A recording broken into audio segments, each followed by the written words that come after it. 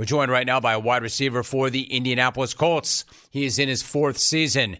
Of course, he played his college ball out here in SoCal at USC. This season, another big year, 76 receptions, 784 yards, 3 touchdowns, including a season-high 10 receptions for 107 yards Sunday in the Colts win over Tampa Bay. Indy is 6-5. They've won 3 straight. They take on Tennessee on Sunday. We are joined by Michael Pittman Jr. Michael, it's great to have you on the show. How you doing, Michael? Thank you. Doing great. Good. Great to have you. So let me ask you, it's always a good thing to have a 3-game winning streak, but a great time to have it right now. What is the vibe like in your locker room, and does it feel like the team is starting to play some of its best ball as it starts to matter the most? Absolutely. I feel like November ball is when it really counts, and I feel like we've had a really good start, and now we're getting into December now. So we're just looking to build off of that, and I would say that the confidence is pretty high, and we're feeling good about it. All right, so Michael, I don't think that it's any coincidence that the team's success has coincided with your increase in productivity. You currently have a streak of 4 straight games with at least 8 receptions, which is the 3rd longest streak of that kind in franchise history. How locked in do you feel personally, and what's it like to be in that much of a zone? Honestly, I didn't even know about that stat or streak until somebody told me about it, I think yesterday, and I was like, I didn't even know that was even a stat. So I don't really think too much about that. I'm just trying to find whichever way that I can help us win. And it seems like catching passes is helping us do that. Michael Pittman Jr., I figured you might say something like that. I think also you probably know about this streak, and maybe the answer is similar, maybe it's not. But on top of that, you're now 8 catches away from catching Marvin Harrison Sr. for most receptions by a Colts player in his first 4 seasons. That's a real thing. What's it going to mean to you? I get it, team first, but what's it going to mean to you to be in the same company and mentioned in the same company as a Hall of Famer like Marvin? Absolutely. I mean, everybody knows Marv is a great, and just like whenever your name is said around guys like that, I mean, it's just a honor to even be brought up in that type of company, So it'll be great. That'll be awesome. It's amazing watching you guys. I'm really taken by this. I mean, injuries are a part of the game, and I get that. So is a next man up mentality. I get that. Not so easy to next man up the likes of Anthony Richardson and Jonathan Taylor. What's it say about your offense that even with those guys battling injuries and Anthony being down for the rest of the year, that this offense just keeps finding ways to win and get it done? Absolutely. I mean, first, I think that's credit to our guys just showing that they prepare every single week and they are ready to go no matter what. And I also think it speaks to Shane's scheme. How he's able to scheme up his weapons no matter what. And then just back to the players, I mean, it's just the individual work ethic of guys who don't get discouraged because they're not the guy right now, because they might get their chance to be that guy. And I think that you singled out 2 of them, which is Gardner and then Zach. I mean, both of those guys have been huge, and I think that they play a very big part in the success that we've had so far, and in the success that we'll have going forward. I love that point you just made, that guys don't get discouraged when they're not the guy right now, because it doesn't mean they won't be the guy at some point. They're just not the guy right now. I'm also glad that you mentioned Shane. I always ask guys about their head coaches, and it's not because I'm looking to check some box, but I'm really curious about what it takes to lead and motivate and coach up a locker room full of alphas. Man, that's a tough, tough gig. So what is it about Shane Steichen? He's done an amazing job in his first year. What's he like to play for, and then how has he been able to keep guys together and to buy in the way he has? Yeah, Shane, the best way to describe Shane as a coach is, I would say that he is a player's coach for sure. He takes care of his players, and then in turn, we take care of him, because you don't want to lose guys like that. Obviously, like he does such a good job for us, so we want to give that back to him.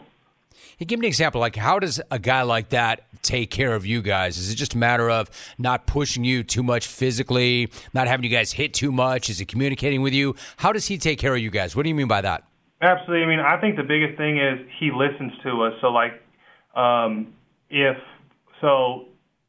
if like we tell him like, hey, like we need to pull back today because we just feel like our bodies aren't rested enough to go perform to peak, and then and like just like little stuff like that, and like it really started in training camp when as a group, because we got a group of team leaders, right? So we like went to them and we're like, hey, like we think that we need to pull this back a little bit. Like we got guys who are like just their bodies are like fatigued, and then like he like listened to that, and like we made like we made changes and like that, and then that type of thing showed us, hey, like he's here for us, and it's really not like that everywhere. Huh.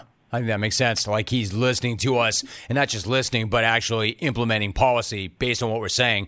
We're talking to Michael Pittman Jr. So this show, you probably know, is based in Southern California. I try to make sure that I rep the West Coast nationally. You grew up in the L.A. area. You were a second-team All-American at USC. I'm curious, how does the fact that tonight's Pac-12 championship game is going to be the last conference game, how does that hit you, man? It just seems so weird. What's that feel like to you?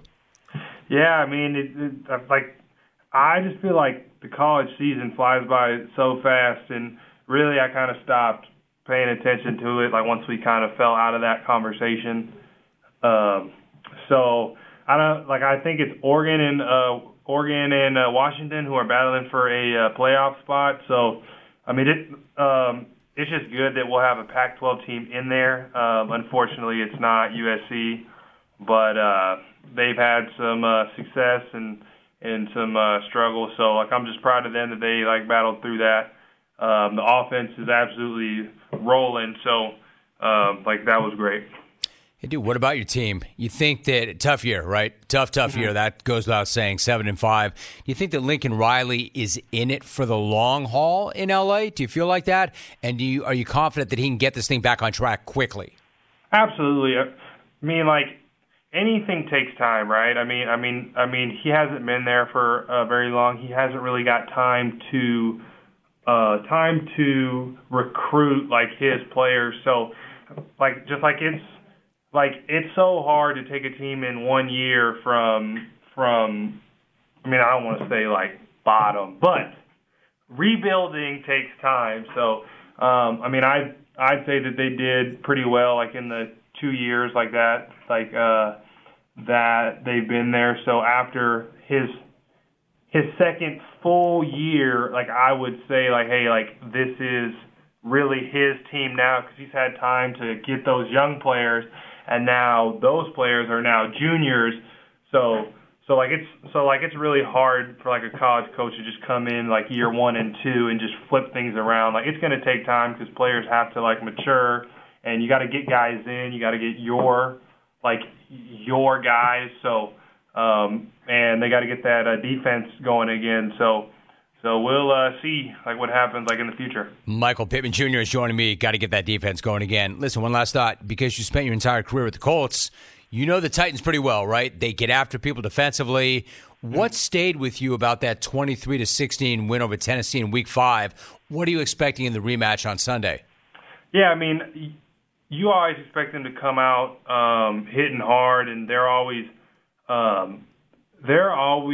ready to play. And by that, like they always have that like intensity, and it doesn't wear off. So we just have to match that, and just try and find ways to make plays. And if we do that, I think that we'll be looking up on Sunday, and we'll be pretty happy about it. So. Colts are 6-5, having another big year, really good year, in fact. And Michael Pittman Jr. putting up huge numbers once again. Michael, appreciate you. Great to have you on the show, especially right before a game, dude. Thanks for doing that. Great talking to you. All right. Thank you, Jim. Yes, sir. Michael Pittman Jr. He's putting up incredible numbers. Like I said, if you're mentioned in the same sentence as Marvin Harrison Sr., and you're a wide receiver, and you're about to break a mark that he set with games remaining, you're having a good career. You're having a really nice career. Good to talk to him.